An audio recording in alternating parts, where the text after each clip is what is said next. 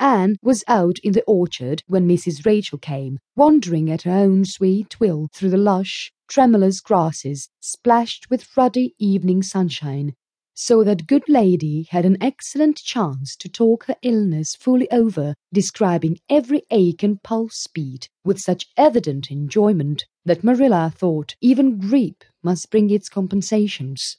When details were exhausted, Mrs. Rachel introduced the real reason of her call. "I've been hearing some surprising things about you and Matthew." "I don't suppose you are any more surprised than I am myself," said Marilla. "I'm getting over my surprise now." "It was too bad there was such a mistake," said Mrs. Rachel sympathetically. "Could you have sent her back?" "I suppose we could, but we decided not to. Matthew took a fancy to her, and I must say I like her myself, although I admit she has her faults. The house seems a different place already. She's a real bright little thing." Marilla said more than she had intended to say when she began, for she read disapproval in Mrs. Rachel's expression. "It's a great responsibility you've taken on yourself," said that lady gloomily, "especially when you've never had any experience with children. You don't know much about her or her real disposition, I suppose, and there's no guessing how a child like that will turn out. But I don't want to discourage you, I'm sure, Marilla." "I'm not feeling discouraged," was Marilla's dry response. "When I make up my mind to do a thing, it stays made up. I suppose you'd like to see Anne? I'll call her in."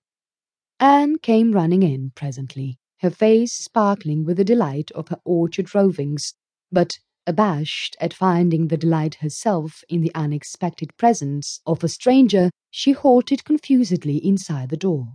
She certainly was an odd-looking little creature in the short, tight, wincey dress she had worn from the asylum, below which her thin legs seemed ungracefully long.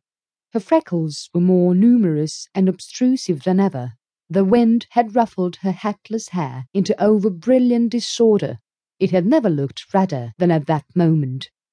"Well, they didn't pick you for your looks, that's sure and certain," was Mrs. Rachel Lynde's emphatic comment. Mrs. Rachel was one of those delightful and popular people who pride themselves on speaking their mind without fear or favour. "She's terribly skinny and homely, Marilla. Come here, child, and let me have a look at you. Lawful heart, did anyone ever see such freckles? And hair as red as carrots. Come here, child, I say." Anne came there, but not exactly as Mrs. Rachel expected.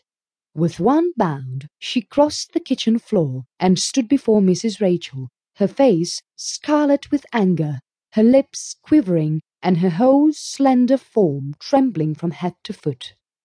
"I hate you!" she cried in a choked voice, stamping her foot on the floor. "I hate you! I hate you! I hate you!" A louder stamp with each assertion of hatred. "How dare you call me skinny and ugly? How dare you say I'm freckled and red-hat? You are rude, impolite, unfeeling woman."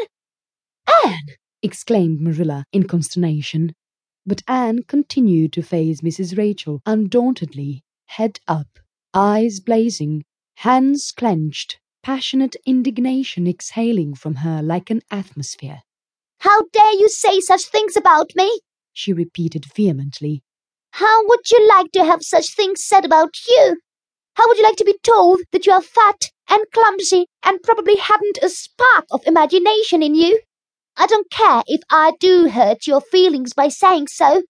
I hope I hurt them. You have hurt mine worse than they were ever hurt before, even by Mrs. Thomas' intoxicated husband. And I'll never forgive you for it. Never, never." Stamp, stamp.